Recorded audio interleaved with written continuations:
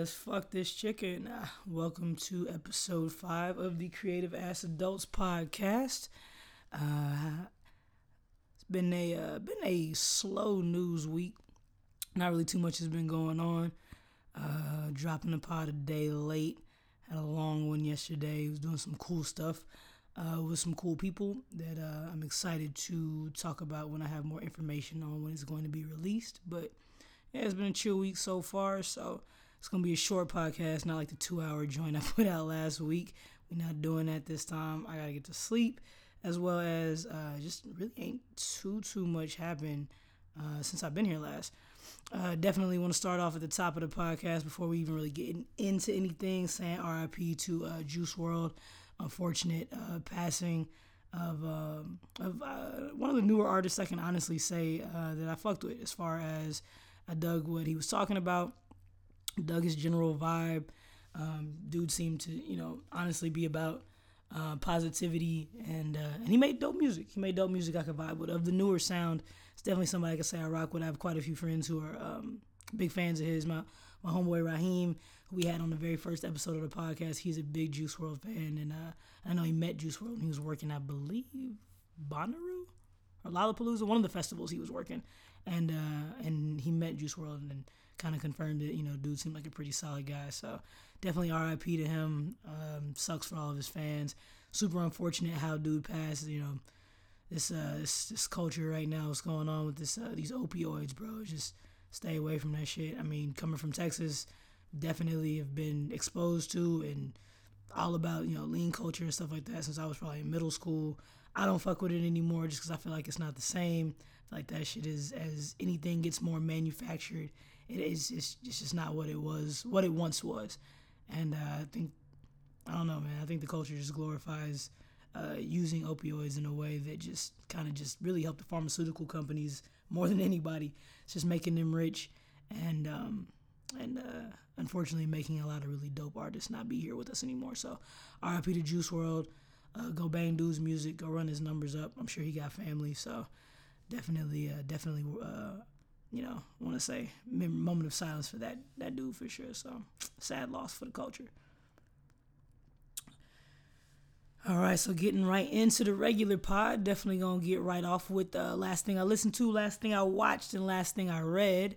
Last thing I listened to, I think I'm gonna say for last, just because I don't really have a whole lot to say about too much of the music that came out in the last week. I'm still really banging a lot of the same stuff from the last podcast. Still listening to the Queen and Slim soundtrack a lot. Still listening to a lot of Lucky Day, a lot of the same shit I've been listening to. Nothing that's come out, especially not since the last podcast, has really piqued my interest. Anything crazy? So just for the sake of time, what I'm gonna talk about first, because I got a bone to pick with niggas. What I'm talking about first is This Is Us. So for everybody who watches This Is Us and didn't tell me that shit was fucking phenomenally written, I got a bone to pick with you. Fuck you. Fuck you. That shit is so good, bro. That shit is fucking great. Like, anything that's so well written that it actually makes me go look up, like, yo, who does this? Like, who shit is this? Who creates this? Like, anytime I'm actually doing that, I'm definitely wanting to know, where this come from, who are the writers, what is their background. This Is Us is really, really well written. I just started it. I know I'm late. That shit's like on season, I want to say like 4 or 5. Ooh, mellow with the finger roll. It's on like season 4 or 5, and it's really well written. It's really, really, really well written. I had to go up and look up the writers, and lo and behold, I knew. I was like, if your show is that good, you got to have a nigga on the staff. So I looked it up, and I was like, lo and behold, not only is there a nigga on the staff, there's a black woman on the staff. I was like, oh, that's where all this heart comes from. Gotcha. Motherfucking 4 episodes in, I had already cried like 4 times. I was like, this shit is good. Huge fan of the types of shows that have premises where there's like 2 different storylines of the same characters going on at once. So I like the fact that there's the this is how we came to be, in the old school storyline playing out of how the parents met and how, the black son got adopted, and dope. That's super dope to have it going parallel with the fact that, all these people are now living their lives and this is how they got to be the way they are. Yeah, that shit's, the premise of it is well written. The characters are well written. Sterling K. Brown is a fucking beast. Like, that shit just makes me want to go see Waves, which I haven't seen yet. But yeah, that shit is, I am now officially a fan of This Is Us, and that is probably the majority of what I've been watching lately. Anytime I haven't been watching sports or working on my own shit, if I'm watching something, it's been This Is Us, and I know I'm late, but that's really just, like I said, a shame on you and a fuck you to everybody I know that knew this shit was fire and never fucking told me how good it was. Like, y'all niggas know I like well-written stuff. Ain't nobody gonna tap me and say, hey, go watch This Is Us. That shit's on Hulu. Fuck out of here, bro. That shit, oh man, I'm tight. I could have been watching this shit a long time ago. Now I'm playing catch up, but I ain't tripping. I kind of like watching stuff outside of the realm of when everybody else is watching it anyway. Like, I like being able to form my own opinions. There's so much shit on platforms and social media and everything. It's real easy to have your opinion of what something is be skewed by how somebody else rated it, especially if it's like somebody whose opinion you respect. It's like, oh shit, Chance the Rapper said I don't like it. Well, I guess I don't like it now either. Like, even if you don't think like that, like, might not think of yourself as like having that just outwardly sheepish mentality, but you'd be surprised with this constant intake of shit that you're just looking at on our phones and everything, that it's easy to allow your own opinion to be skewed by something, even if it was unintentional or like you weren't trying to or didn't realize it was happening. So I actually like watching shit when other people aren't watching, because then I really get to be like, do I fuck with this or do I fuck with it because it's a wave? So the majority of shit I watch, actually, I wind up watching after people because I just don't be having time to watch shit when it's going on, with the exception, I think the last thing that I was like, I'm watching this when it comes out. Don't fuck with me. Don't talk to me. I don't care if you can stream it. I'm watching it when it drops. Was Game of Thrones. That's probably the only show that like brought that back out of me. Like, I gotta watch this shit when it happens, and don't talk to me while it's happening. So that's probably the last thing I watched like that. But This Is Us is phenomenal. Great show. Been watching that a lot lately. Also watched The Irishman. I actually watched The Irishman on the day after Thanksgiving on the way back, on the bus on the way back from Houston when I went to go visit my family for Thanksgiving. And that's just long as fuck, but it's really, it's so well done, and I'm a huge Scorsese fan. It's so well done that it's a 3-hour movie, and you're like, damn, I could have watched that movie for like another 45 minutes. Like, it's that well shot, it's that well written.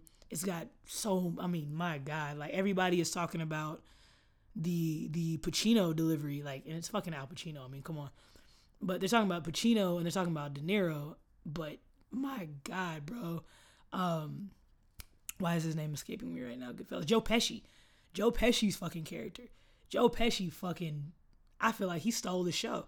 Like, I was looking for, wild performances from Bobby De Niro, and I was looking for that shit. It's like, oh shit, we never get to see Robert De Niro and fucking Al Pacino in a movie, and that's always like the conversation. That's not a foul. That's not a foul. That's not a foul. Yeah, that's not a foul. We're always having the conversation of who's a better actor. And there's always like this stalemate, because it's like if you have one movie, somebody has another movie. And, if you kind of throw down these cards back and forth, and we never get to see them like actually act in the same film. And to me, they both, exceeded expectations in delivering their characters. But, Joe Pesci, to me, Joe Pesci stole the show in The Irishman. Like, everybody was as good as I expected them to be, but he was better than I expected him to be. And I fuck with Joe Pesci. Like, there's characters that he's played in, like, gangster films or mob films or whatever you want to call them.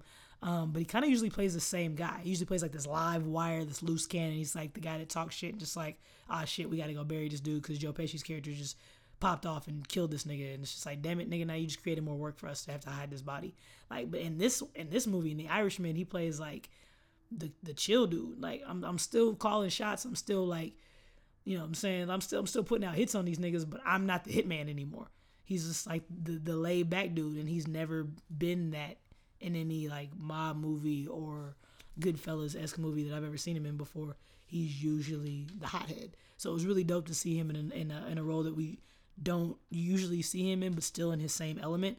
And then Scorsese just, he's Scorsese that shit. So it was amazing. I really enjoyed it. I think it's gonna, wind up being one of those movies that come Oscar time is just in every category. And, I wouldn't be surprised if any one of those three winds up taking something home for it, as well as Martin possibly. And I think it was one of the first movies I've seen that had not only a Netflix, but a theater release as well. So you could see it in both places. I don't know who in 2019, about to be 2020, doesn't have Netflix, but I guess if you didn't, you could go see it in the theater too. But yeah, that was really dope. So that was the last thing I watched. Last thing I read was an article in Paper Magazine about Jeremy O. Harris. Jeremy O. Harris is the black queer director that has Slave Play, which is all the buzz in New York and Brooklyn right now. And I wish I was in Brooklyn right now so I could go see it. It looks hilariously funny. And I was just reading an article where he was talking about Slave Play, but he was also talking about one of his newer works. And just kind of really the article was more talking about the idea of just like the loneliness of creating something, and then once it's like kind of you've debuted it, it's now out there for the world to see and consume, and now you kind of just like only getting to revel in it when it's happening, and then afterwards kind of having to like sit with yourself and almost like not therapy, but kind of sit in therapy of like all this like stuff that you just bared to the world. As artists, we put this stuff out to the world, and we have this like, I don't know, but I have this innate like almost like this little push or this little feeling inside of me that's always like when you create something, it's just, I feel the need to share it, which I think is like an artist's responsibility for the most part. And that's usually what makes you an artist is that feeling inside of you is like, bro, I don't think I can just keep this to myself, because I know mad people who just write, or I know mad people who just create things, but it's just like it's just for them. It's just for them to be able to maybe just get through the fucking day. But I think the need or the feel or the compulsion to want to share it is what separates somebody from wanting to make this a hobby, and what separates somebody from being like an all around and like real artist and creative is like that compulsion to make something at a certain caliber, and like not only make it but then want to share it as well because of the amount of work you put into it or who you think it might touch or for whatever reason. I think that compulsion to share things is what makes you an artist. But also in that article, what he mentions, it can be very lonely, because it's like once you put out this play, that he's doing these scenes that are funny, but also like kind of gut wrenching and really honest and open. And it's like, oh, it's all funny, and everybody's so caught in the throes of putting on a good show, and you see the audience, and you can get caught up in that aspect. And then, like most artists know, when you get caught up in that aspect, as soon as you get off stage, now you're just kind of sitting with yourself. You're sitting with your thoughts. You're sitting with the emotions that went into writing this play. You're sitting with, the scenes that were played out, and what they represent to you, and how you even got to the point to put them on the stage or the page or whatever, or the track, whatever. And now it's like, okay, now after it's been the fun part of sharing it is done, now I'm just kind of sitting with it, and how lonely that can be. And he was talking about how literally people in the play I can't remember the name of his other play, not Slave Play, but the play that's like specifically about being black and queer. He was talking about how like literally the cast will kind of after the show just kind of literally sit with each other and almost therapize, just kind of love on each other. And I understand that completely, coming from a slam background.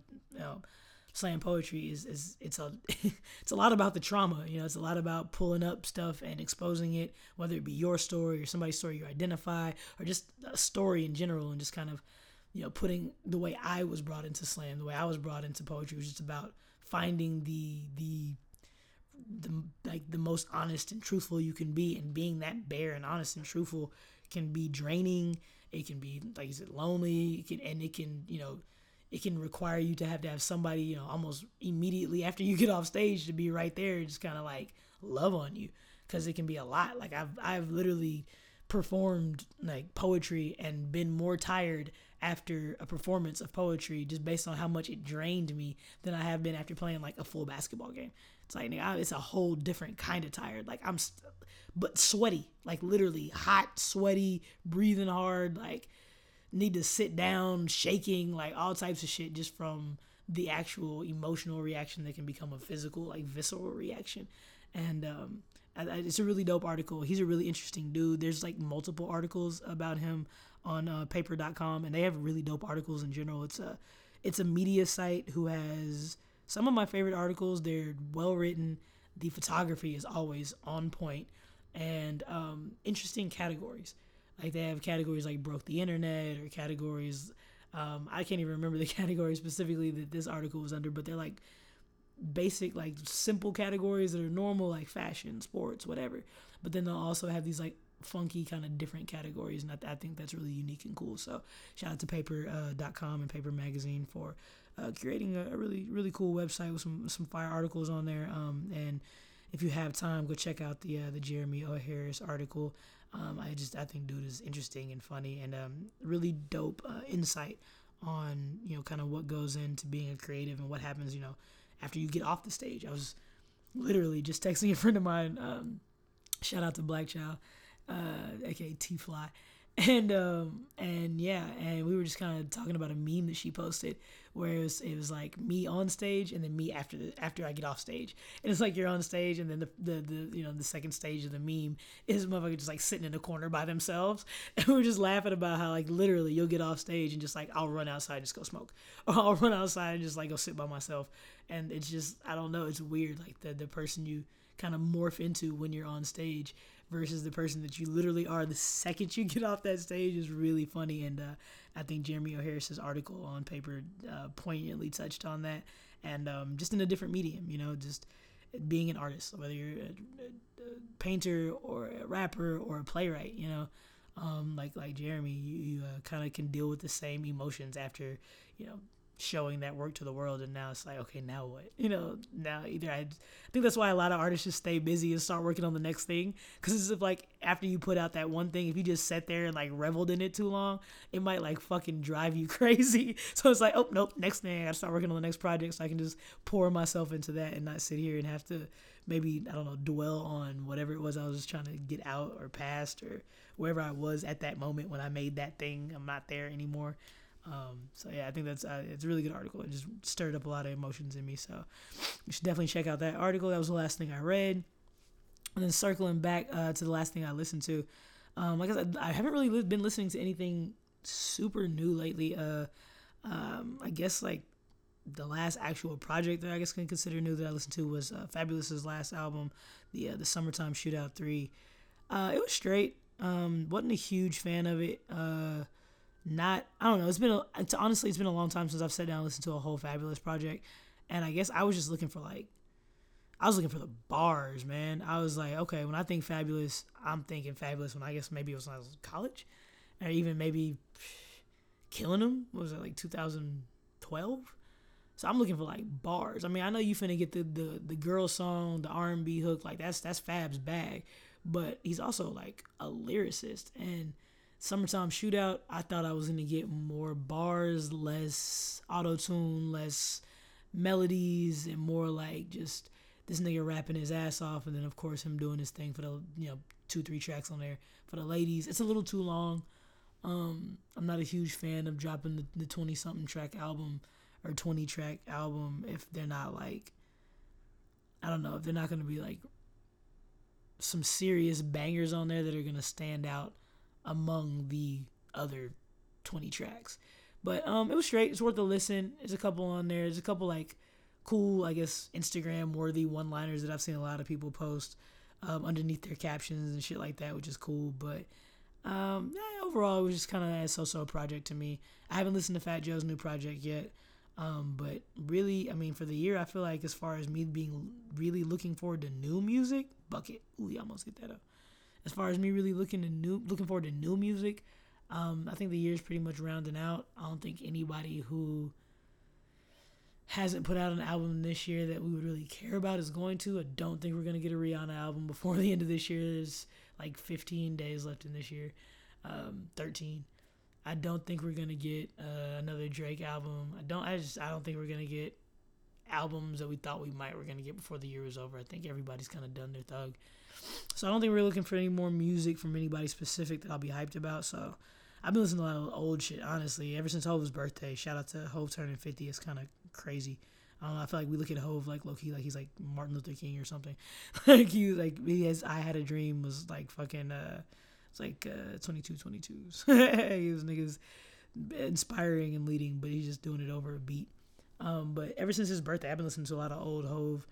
And then like listening to old Hove for some reason always makes me listen to old Wayne, and then that just sends me down like a whole fucking spiral. So I've been listening to mad shit that came out in like 2003. So yeah, I haven't listened to a whole lot of new music, but that was the last thing I listened to was Fab's project, and it's worth a listen. It's just not what I was going there for. So that was the last thing I watched, last thing I listened to, last thing I read. And then next segment, we're gonna get into Nigga We Made It. Nigga, we made it. That's going out to Fumi, who is a director here in Austin, black female director here in Austin, and always got to big up black women in arts, especially here in Austin, and underspoken about, underserved black artistic population. We out here, and shout out to her. I just really wanted to say thank you for her having me out to be on her web series. It's fun to shoot. Definitely hope to look forward to working with her more. But I thought it was really cool. It's a dope idea. And I just want to say shout out to her for asking me to be a part of it. That was what I was doing yesterday instead of recording the pod. And can't wait to get more information about where to let you guys check that out and where it'll be. I'm a fan of the show, so I'm excited to be a part of it. So shout out to Fumi. She's also got a documentary shot with Black Child, who I mentioned earlier, about East Austin. So check that out. Follow her on Instagram. Her platform is Art is Cool, just like that. That's how it sounds. Art is Cool on Instagram. Follow her there, and then definitely check out the homie Black Child. That's at BLAKCHYL, and check out their short story. Check out their documentary. It's really dope. It's always cool to see other people's experiences living and growing up in Austin, because it's not a lot of us. We rare. So it's dope to see people's different experiences and what different parts of Austin mean what to them, because like I said, we unicorns out here. Mad transplants that have no ideas. I be at work every day and motherfuckers be trying to tell me how to pronounce Dessau, and I'm like, bitch, I'm from here. It's not Dessau, it's Dessau. Fuck out of here, my nigga. Don't tell me how to say Dessau. Nigga, you just got here. So yeah, I always love for anybody who's sharing their experience of Austin, specifically East Austin, being from here. So yeah. So shout out to Foom. Nigga, we made it. So moving on, getting right into some hot topics. Let's see, where do we want to start? Let's see. It's not heavy, but kind of get some of the heavy out the way, because most of this is finna be jokes and me just kind of relighting this joint and being a dickhead.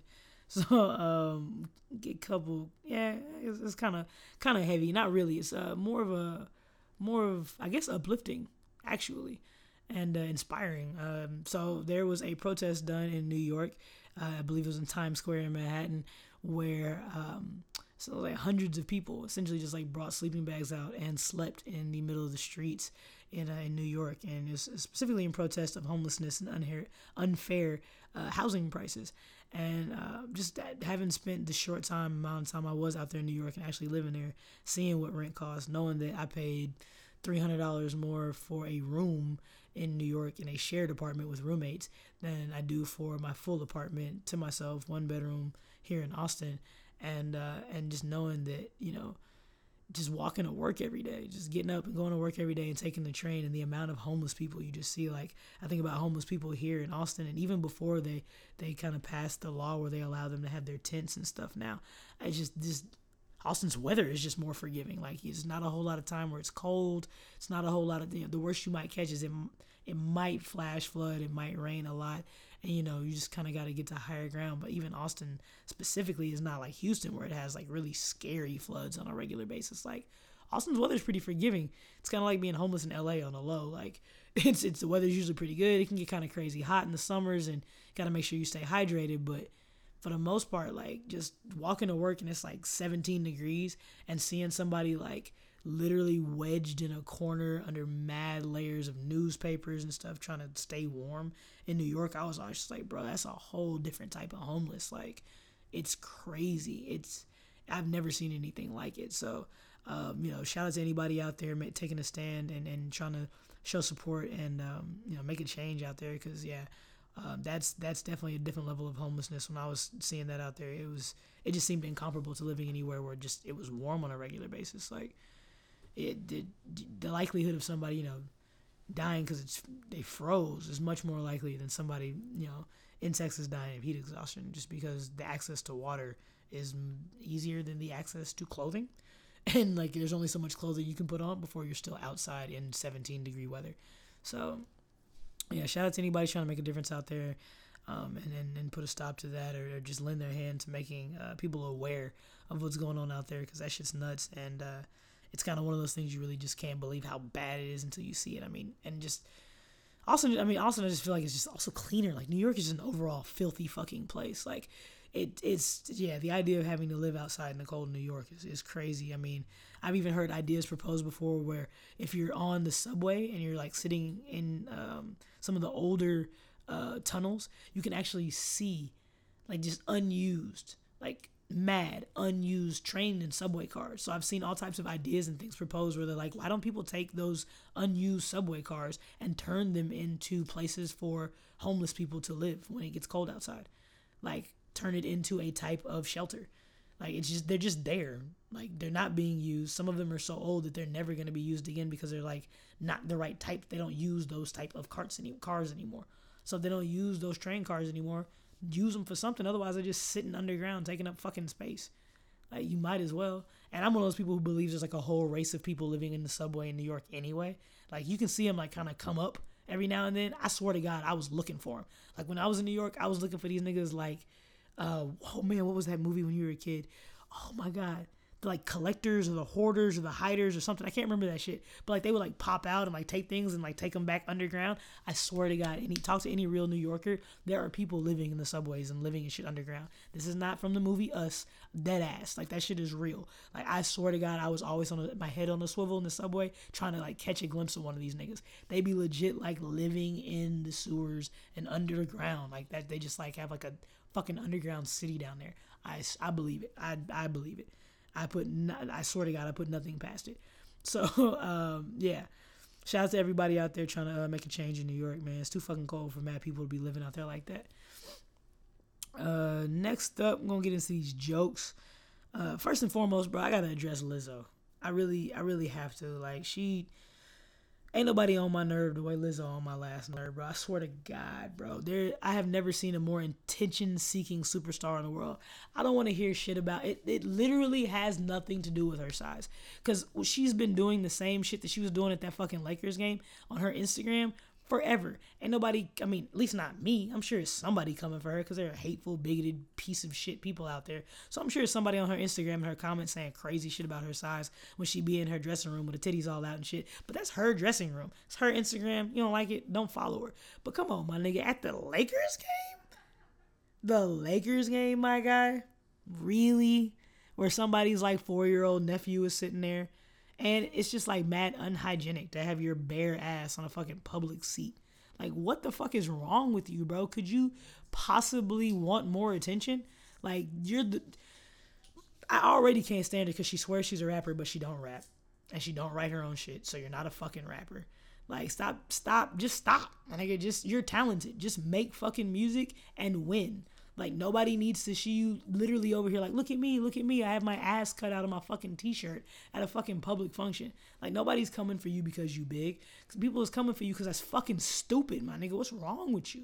Like, this girl literally, like, can somebody literally, I saw a comment, and it's fucked up. I saw a comment on Instagram and say, "Bro, can somebody spit in her mouth already?" I swear to God, I fell on the floor laughing. Just, like, I don't think anybody should spit in her mouth, but I understand the sentiment. Like, can you just stop? Can you just make music and fucking be dope and just stop? Like, what the fuck is wrong with you? Why is that a necessary thing? Why do you have to have your ass cut out of your fucking t-shirt dress at a fucking game where it's little kids and shit? And somebody was like, I heard Crystal, who I'm finna get to next. I heard Crystal on the read talking about, well, the cheerleaders at the game have on less clothes than her. Nigga, their belly buttons are out, my nigga. What are you talking about? This bitch has on a whole ass t-shirt and then specifically cut out the ass just cuz. Nigga, what? Like, at this point, I swear to God, Lizzo is the equivalent of fucking 6ix9ine. Like, just not illegal. Like, just anything to look at me. Instead of me just making music that people fuck with, look at me. My nigga, get the fuck out of here, bro. I have never seen a more attention-seeking superstar who is seeking attention for things other than their talent in my entire fucking life, bro. I swear I had fucking lunch with my homie the other day, and I was like, bro, I feel bad. Like, I feel like I'm not allowed to say I don't like Lizzo because I'm a black woman. She's like, I don't like her either. I said, my nigga, thank you so much, bro. Now I just feel like free to just be like, I can't fucking stand this broad. She's so fucking irritating, and she don't even make dope music for us. She makes catchy music. She's talented. Bitch could play the flute. She could dance. All that's fire. But she makes a bunch of bullshit for white people. Like, none of that music sounds like anything that any niggas anywhere vibe to. That shit is like, I don't know, my nigga. She got y'all under a fucking spell. Like, y'all so caught up on representation and the fact that, like, a big girl making it, that it's like y'all are allowing her to do cornball shit just because she a big girl. Nah, my nigga, we not letting that slide.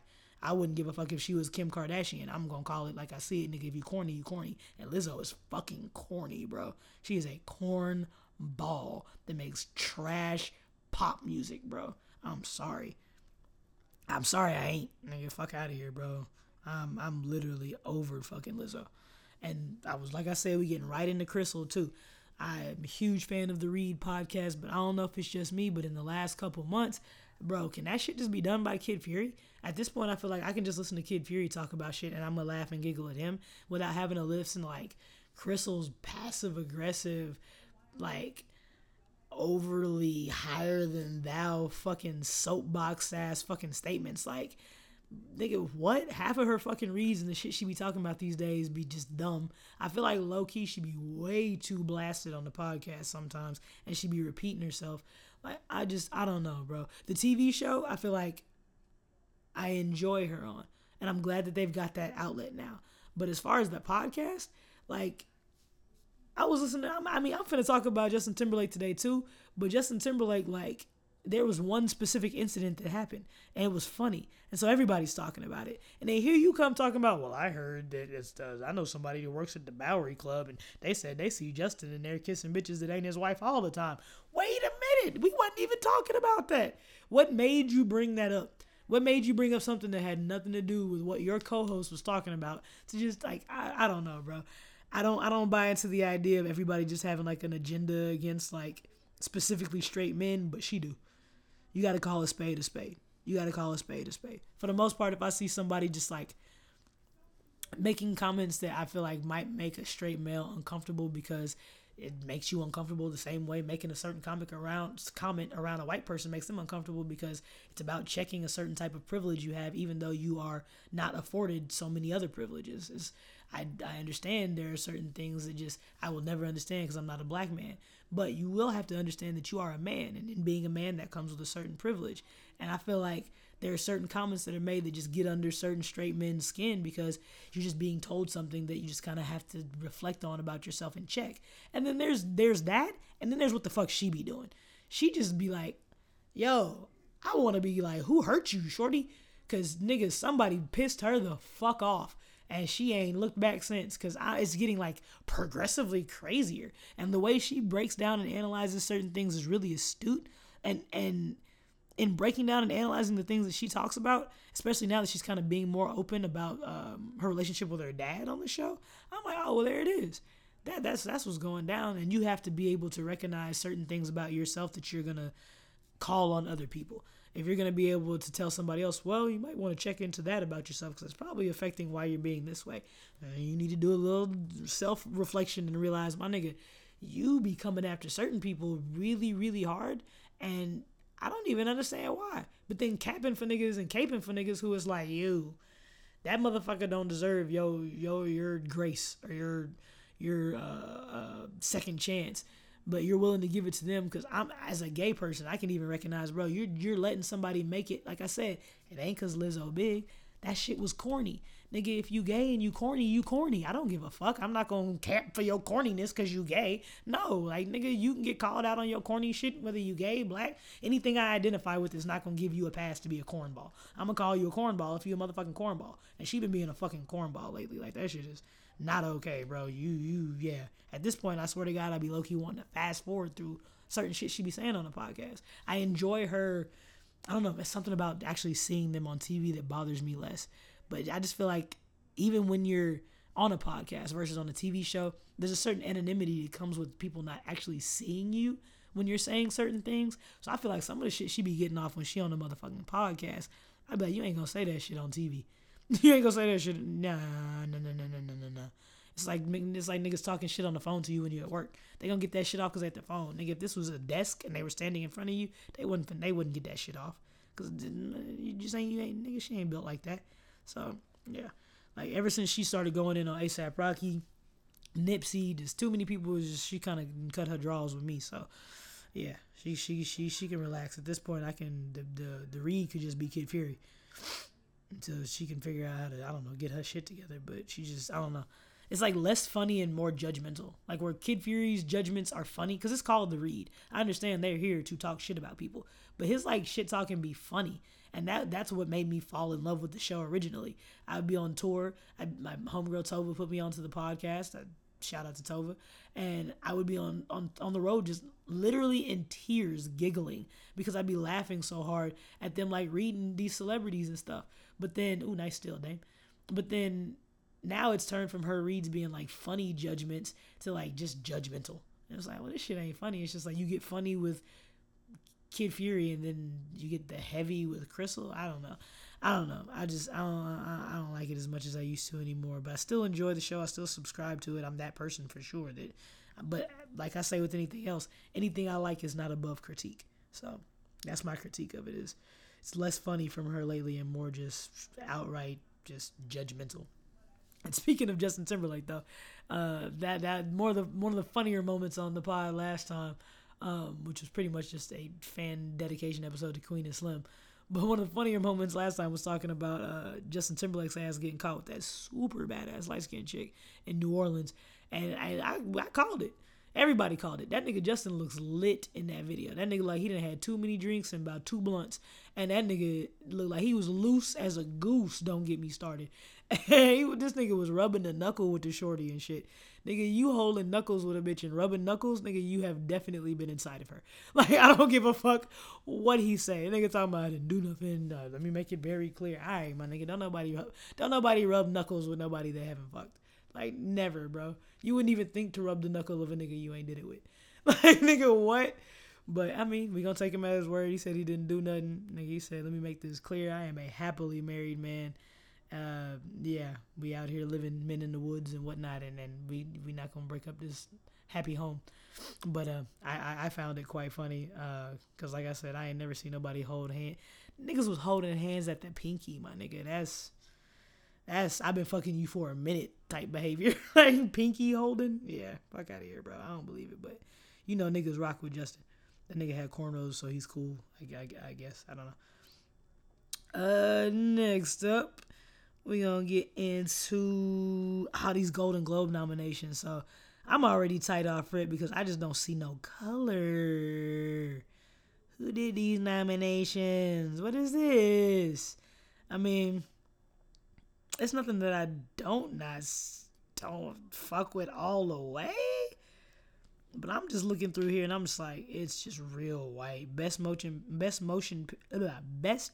picture. Why can't you just call it a fucking movie? Best motion picture, musical, or comedy. Dolomite. It was good. I haven't seen Knives Out. I heard that shit was super fire, but also very white. Jojo Rabbit just sounds white.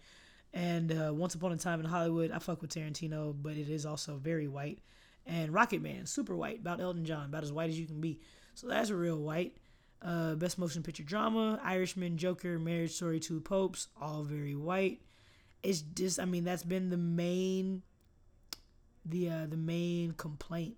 I do see that it looks like, oh, did it not? Okay, yeah, Harriet got, okay, but that's for actress. It's not for movie.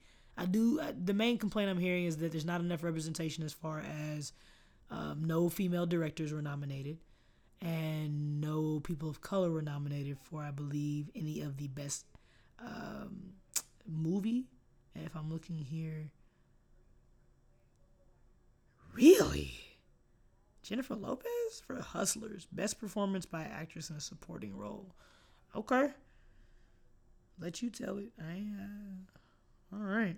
Yeah, these are really interesting nominations. Irishman came up really big, but like I said, wasn't not expecting that. But yeah, it really is just, I don't see a whole lot of women, especially not a whole lot of black women on this list. And black women had a really big year in 2019. Actress Jennifer Aniston, Olivia Colman, Nicole Kidman, Reese Witherspoon. Really? And Reese for the morning show? I need to start that. Interesting. Because I've seen her in Big Little Lies, and she bodied that shit. But I've always been a Reese Witherspoon fan. But yeah, again, very white. I don't see, jeez. Very interesting. Best performance by actress in a limited series. Yeah. Everything I'm looking at here is very white in the actress category. Patricia Arquette for The Act, Joey King for The Act, Michelle Williams, Emily Watson for Chernobyl, Meryl Streep for Big Little Lies. She did body that role though, but it's fucking Meryl Streep. Like, come on. Okay. So it really is just black women. Black dudes got a couple nods. I still could use more than that. When They See Us didn't get nominated for anything? Oh yeah, they bugging. Sometimes shit is so good that you're just supposed to get all those nominations.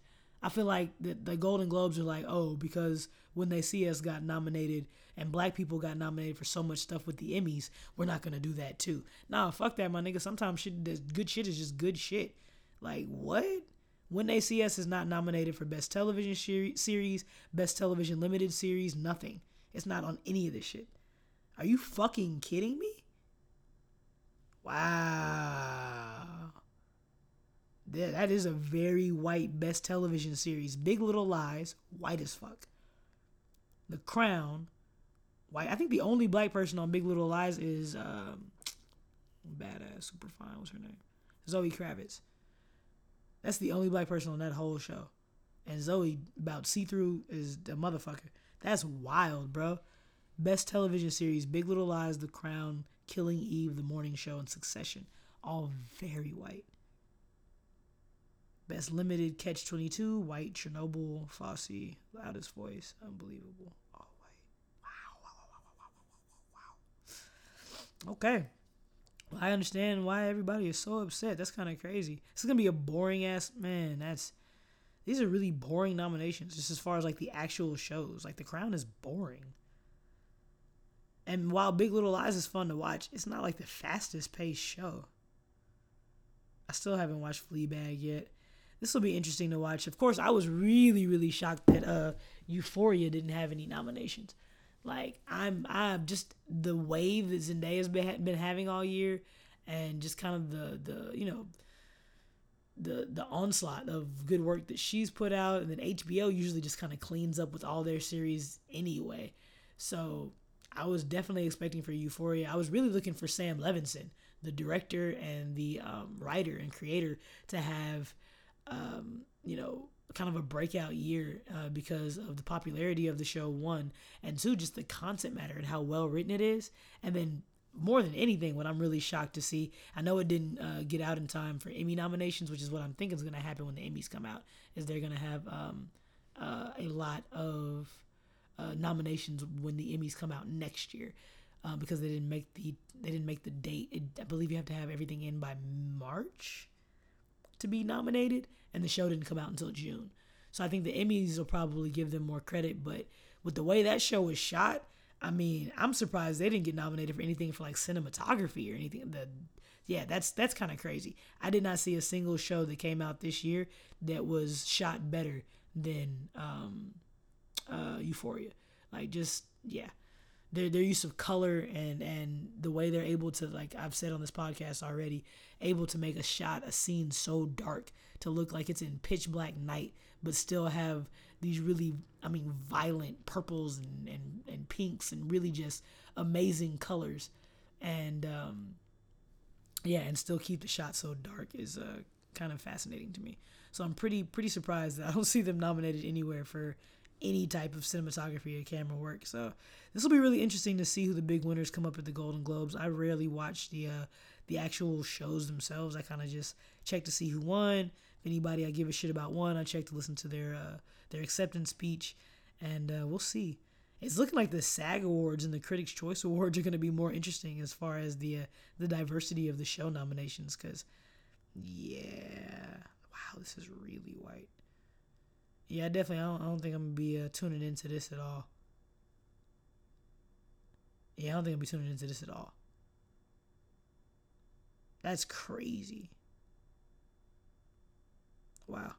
Well, we'll see. We'll see who takes any of these trophies home. But I'm really surprised that Sam Levinson didn't get a nom. I'm surprised Zendaya didn't get a nomination. And I'm also actually really surprised that Jacob Elordi, the character that plays Nate Jacobs, didn't get nominated either, because for both him and Zendaya, for Zendaya to go from Spider-Man and The Greatest Showman, and essentially Disney, she didn't do a whole lot before this, to a role like this and to really sink her teeth into it and play a really complex character and play it well, I was really impressed with. And it kind of made me a much bigger fan and much more of a subscriber to her than I was before seeing that show. And then as far as Jacob Elordi's character, he went from essentially a romantic comedy with the Kissing Booth on Netflix, and now he's again playing a role that shows like, you can act. And so I thought for sure that they were going to wind up getting like breakout roles and nominations. And like I said, I really thought that Sam Levinson, for writing the screenplay, was going to wind up getting a lot of attention and a nomination. But we'll see how the Emmys goes. I think that series is doing so well, and I think everybody that is a part of that show is so excited to be a part of it. They I haven't seen anybody complain or be worried about getting nominated for anything. So that's interesting. Could have something to do with how young they all are, but I think that could also have something to do with why they didn't get nominated, which I don't think is fair, because that could have something to do with why When They See Us didn't get nominated either, because that is a very, albeit black, also a very young cast as well. Like, majority of the people who got nominated for things at the Emmys, most of those characters were all like under the age of 23. So, with the exception of old lady that played the prosecutor from Desperate Housewives, has just got in that trouble for cheating to get her daughter into USC. I'm losing her name right now, but with the exception of her and I think that's it. With the exception of her and maybe a few other people, that was the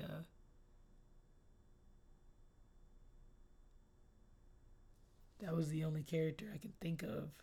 Yeah, they got nominated. It was like over the age of 23, so that could be why they got snubbed. It could be just having something to do with the fact that they're all pretty young, and if that is the case, I think that's kind of fucking lame. But we'll see. So, womp womp off those nominations. I think that's the last thing as far as. Oh no, I gotta talk about it. Why y'all do my nigga Billy D. Williams like that? Why y'all do Billy D. Williams like that, bro? That's Lando Calrissian. Y'all better put some respect on his name, my nigga. It's the first black character ever to be in Star Wars, nigga. Y'all better put some respect on his name. That's Billy D. Williams. Fuck you mean? Y'all have Billy D. Williams out here sounding crazy as a motherfucker. Billy D. Williams is 82 years old. And y'all was putting words in this nigga mouth like he know what the fuck the term gender fluid means. Nigga, that nigga say, wait a minute, what? Like, that nigga actually used the term properly. He actually used the term correctly. And y'all goofy, homophobic, repressed, silly-ass niggas start talking to this nigga and had him thinking it meant he was gay. He was like, wait a minute, no, I'm not gay. Baby, you was right. We know you not gay. You Billy D. We know what Billy D do. My mama used to talk about you. You was, you know what I'm saying? You was the coldest cat of the decade. You know what I'm saying? You had bitches chasing you from Timbuktu to fucking Austin, Texas. We know how Billy D do. He actually used the term properly. Billy D. Williams comes from the 60s and the 70s, a whole nother time when people were not as repressed and goofy as motherfuckers are now, and understood that sexuality is a spectrum, understood that, you can be a dude and wear pink, or wear even a dress, or wear some shit a girl would wear and still very much be a dude, a la Billy D. Williams, Marvin Gaye, Prince. All these motherfuckers were very in touch with their feminine sides and got mad pussy, and were very, very, it was like part of their mystery. It's like, I remember being a kid and being like, what is Prince? Like, period. Is he a girl? Is he a boy? Is he gay? Is he straight? Nigga, is he black? Is he white? He was just a mysterious motherfucker, which I think is part of how he pulled. Like, nigga's just like, ooh, he's an interesting individual. Like, and they understood that being that complex, having that many layers to you, made you cool. As opposed to now, some goofy nigga getting this nigga Billy D here and got him thinking, oh, if I say I'm gender fluid, it means no, you used it the right way. Dudes back then was much more in touch with their feminine side. Fashion was different, so it allowed for guys to be more fluid. And you really just kind of played off of really just how you felt. It also had a lot to do with the amount of drugs that were being taken back then. But you just kind of cared less than motherfuckers do now, especially in the black culture. Like, if a nigga dressed like Billy D. Williams now, somebody somewhere would call him a faggot. Like, somebody somewhere would call him a faggot. Meanwhile, this nigga done seen his friend's dick in person and doesn't think it's gay. I don't know. I'd be so confused by the things that niggas be talking about when it comes to, like, what's gay and what's not. It's like, we can fuck the same girl in the same room at the same time and see each other's penises and we're all hard together. That's not gay. But this nigga in his pink soft shirt, he's a faggot for sure. I don't understand it. But, you know, that's how they have my nigga Billy D lost in the sauce. My nigga said, I'm not, we know you not gay, Billy D. You Billy D motherfucking Williams. You Lando Calrissian. You first black character in Star Wars. You that nigga. You just also in touch with your feminine side. And we respect it. Don't listen to these dumbass niggas who confuse you. You 82. Got this nigga saying gender fluid. That nigga don't know what the fuck gender fluid mean. The fuck? It's 20-year-olds who don't know what the fuck gender fluid mean. Y'all confusing. This nigga 82, bro. 82? Wasn't even a term for gender fluid back then. Niggas was just being themselves. We gotta define shit for goofy niggas out here. So they go, I gotta understand what box to put this nigga in. Is he gay? Is he? Man, shut the fuck up. Nigga, worry about something that matters. Speaking of, my nigga, shout out to Zaire Wade, bro. On the podcast last time, I talked about how beautiful I really feel like Dwayne Wade is, just inside and out. Like, already one of my favorite basketball players. But for him to make that post and just be like, look, I was chosen to lead my family. Y'all niggas worry about what the fuck you doing. We good over here. Me and mine's is good. Gucci bandana. I don't know if you see anything in this picture other than happiness. You need to get a motherfucking life. Zooming in on this nigga fingernails and talking about this nigga crop top. What the fuck you worried about this nigga, kid? Nigga, go raise yours. So either way, shout out to that Wades in general. Shout out to Zaire. I really love the post he made talking about we didn't ask for your opinions. Yeah, that nigga's the truth. I really love this new generation. Can't praise him enough. And speedy recovery. He's out and injured right now. I was having fun watching him and Bronny kill it at Sierra Canyon. So speedy recovery to Zaire Wade. Nice transition into sports. So I'm gonna keep it pretty brief. Got to get right to the point, man. That white boy Luka Doncic, that's a bad motherfucker right there. Hey. That nigga's cold. That nigga can boogie, bro. I've never not been somebody to like see and believe. Like I've definitely always, been a fan. I've never had anything negative to say about him. But the more I watch that dude play, he's becoming the type of good that just doesn't have any chinks in his armor. Like, and when you're the type of good that doesn't have any chinks in your armor, like nobody can say there's one thing specifically that's just like, we can expose you by doing this. That is the makings of greatness. That white boy is fucking good. Period. He plays confidently. He plays level-headed.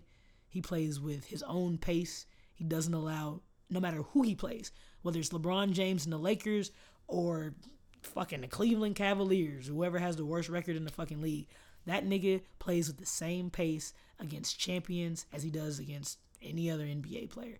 That is the making of greatness. I don't allow anybody to dictate this game. I don't allow anybody to dictate how I'm playing but me. Period. And that shit is phenomenal to see, especially in a motherfucker who is 20 years old. That nigga can't buy himself a beer yet. And this nigga is hitting step back 3-pointers on LeBron James. Nigga, I don't know what to tell you, my nigga. If you're not a believer, yeah, he makes me a believer more and more every time I see him. In football, we can give Lamar Jackson the MVP trophy. That nigga Luka Doncic keep playing the way he's playing right now. We can go ahead and give him the NBA MVP trophy because that nigga is boogieing right now. And with the pieces he has around him in Dallas now, he's better for it. He's able to, I think not unsung, because I feel like every aspect of his game is so highly praised right now. But I feel like, the way he's able to control the offensive pace, people just look to his scoring capability and how he really can just get it anywhere on the court. He can get that step back three. He can get mid-range boogie. He can get to the lane. He can get to the free throw line. He's not super athletic, but he's athletic enough to pull off what he wants to do. It never looks like anything he's trying to do is a struggle or a stretch outside of himself. And he looks like he dropped about 15, 20 pounds this year. So he's locking in. And I'm impressed. I'm along for the ride. He keep playing the way he playing. He gonna fuck around and win MVP this year. especially if like he's able to get the Mavs into the playoffs and they keep playing the way they're playing now. I don't see why they don't get into the playoffs. So shout out to Luka Doncic. Every time it's become a team that I want to watch. Like I'm gonna watch Rockets games because I'm a Rockets fan. I'm gonna watch Celtics games because I'm a Celtics fan. But then there are other teams you watch outside of the teams you want to see just because I want to see a certain matchup, or I'm going to watch the Lakers play because they're the Lakers. I'm going to watch, just good team. I'm going to watch the Clippers play because they're the Clippers. I'm going to watch good teams play just because they're good teams. I watched the Bucks game last night because I wanted to watch the Bucks play because they're fun to watch play. And Dallas is becoming one of those teams where like, oh shit, Dallas is playing? Okay, I want to watch that game because I want to see what Luka Doncic is going to do. So, yeah, shout out to Luka Doncic's game. I'm enjoying what I'm seeing. Speaking of the Rockets, and less thrilling news, I genuinely feel like you could say this any year, but I feel like the refs are significantly worse this year than they've ever been. I don't know if they're like got a fucking bunch in their panties because now they can be challenged like in football now, and they don't like the idea of people challenging them, or the fact that you can challenge and review plays now. I don't know if they just feel like there's like less control being taken from them, but some of the calls and shit they're making these days is just, it's getting kind of irritating, and nothing proves it more, and I guess maybe how lazy they're getting, I don't know, than that fucking James Harden dunk. Now, they blew the game. They should have won that game, but I do genuinely believe in something called momentum, and the momentum at the time was in the Rockets' favor, and the second that shit happened, everything stops. They're looking around. People are pointing. People are arguing. D'Antoni's on the court arguing with the ref. You just changed the momentum now. Where we had a momentum going that could have carried us to the end of that game, now we don't. And now what we're thinking about is, oh, this blown call. Oh, we're mad. Oh, this should have counted. And I don't think that they should have been able to replay the game. But at the same time, I don't know. D'Antoni should have challenged it. But that's a wild oversight to just outright not count a basket that so obviously went through the hoop. And you're standing under the fucking goal. You're standing right next to me. You got the same fucking view of the shit as I do. So, I don't know. Shame on the refs. Shame on the NBA refs. And it's getting more and more difficult to watch them blow calls as the game becomes and the players become better. I feel like they should too. Like the talent in the league every year, I feel like gets exponentially better. More and more new names and people from the G League and people from all types of different places from Europe come in, and they add to the talent level and the caliber of play that is in this game, and it's shifting more and becoming more versatile. Big men are shooting now, which was something we never heard of in the NBA. It was like only in Europe where we thought it was soft. Now if you don't have a stretch wing player or you don't have a big that can spread the floor, like the teams are like, well, you barbecue chicken, nigga, because that's like kind of a necessity now. You got to have somebody who can play low and also have a credible enough shot that they can step out and somebody has to go guard them, and now you can spread the floor. If you don't have that, you're not making it past the first round of the playoffs in 2019. And that used to be unheard of. So as the game grows and the players get better and the level of talent gets better, that got to go for the refs too, bro. It can't just be the players that are getting better. The people who are out there on calling the games also have to get better. And as the technology gets better, it's going to start poking holes in where they are lacking. And they got to make up for it. Otherwise, it just doesn't make any fucking sense. So, yeah. Either way, off the refs nuts. But, yeah, it's just kind of irritating. Also, I'm nothing if I'm not honest. I'm nothing if I don't try to be as level and even as possible no matter what, even if this is my podcast. But last podcast I was just really unimpressed with the caliber of talent that the Lakers had beaten, and I'm starting to become more of a believer. I gotta be honest, I'm starting to become more of a believer. I'm starting to see more and more how comfortable LeBron and how comfortable AD are playing together. I'm starting to become really what I'm starting to become more. I didn't think that wasn't gonna work. What I'm starting to become more and more impressed with is their bench players play. I thought they weren't very deep, and now I'm starting to see, okay, they have a few more pieces on their bench than I expected. Besides the balding white boy Caruso. So Dwight Howard's playing his role. He's playing well. So got to tip my hat to him. They're starting to play better teams. I'm still more interested in seeing if it is sustained against teams that are over 500 because they still really haven't played a lot of them. I feel like, the Clippers, the Raptors, the Celtics, we've played a lot of teams, already that are teams that are 500 or better.